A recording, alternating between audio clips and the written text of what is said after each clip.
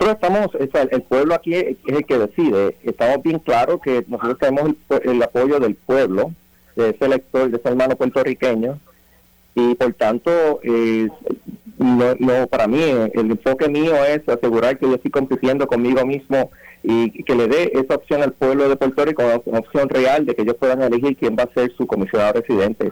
En realidad estoy súper tranquilo, me siento súper cómodo que nosotros vamos a salir triunfantes en esta campaña. Llegué en junio en estas primarias y vamos de camino a noviembre, donde sinceramente vamos a asegurar que vamos a ganar los dos. Así que estoy súper tranquilo que sinceramente el pueblo está con nosotros y estamos más que listos, ¿no? para lo que viene.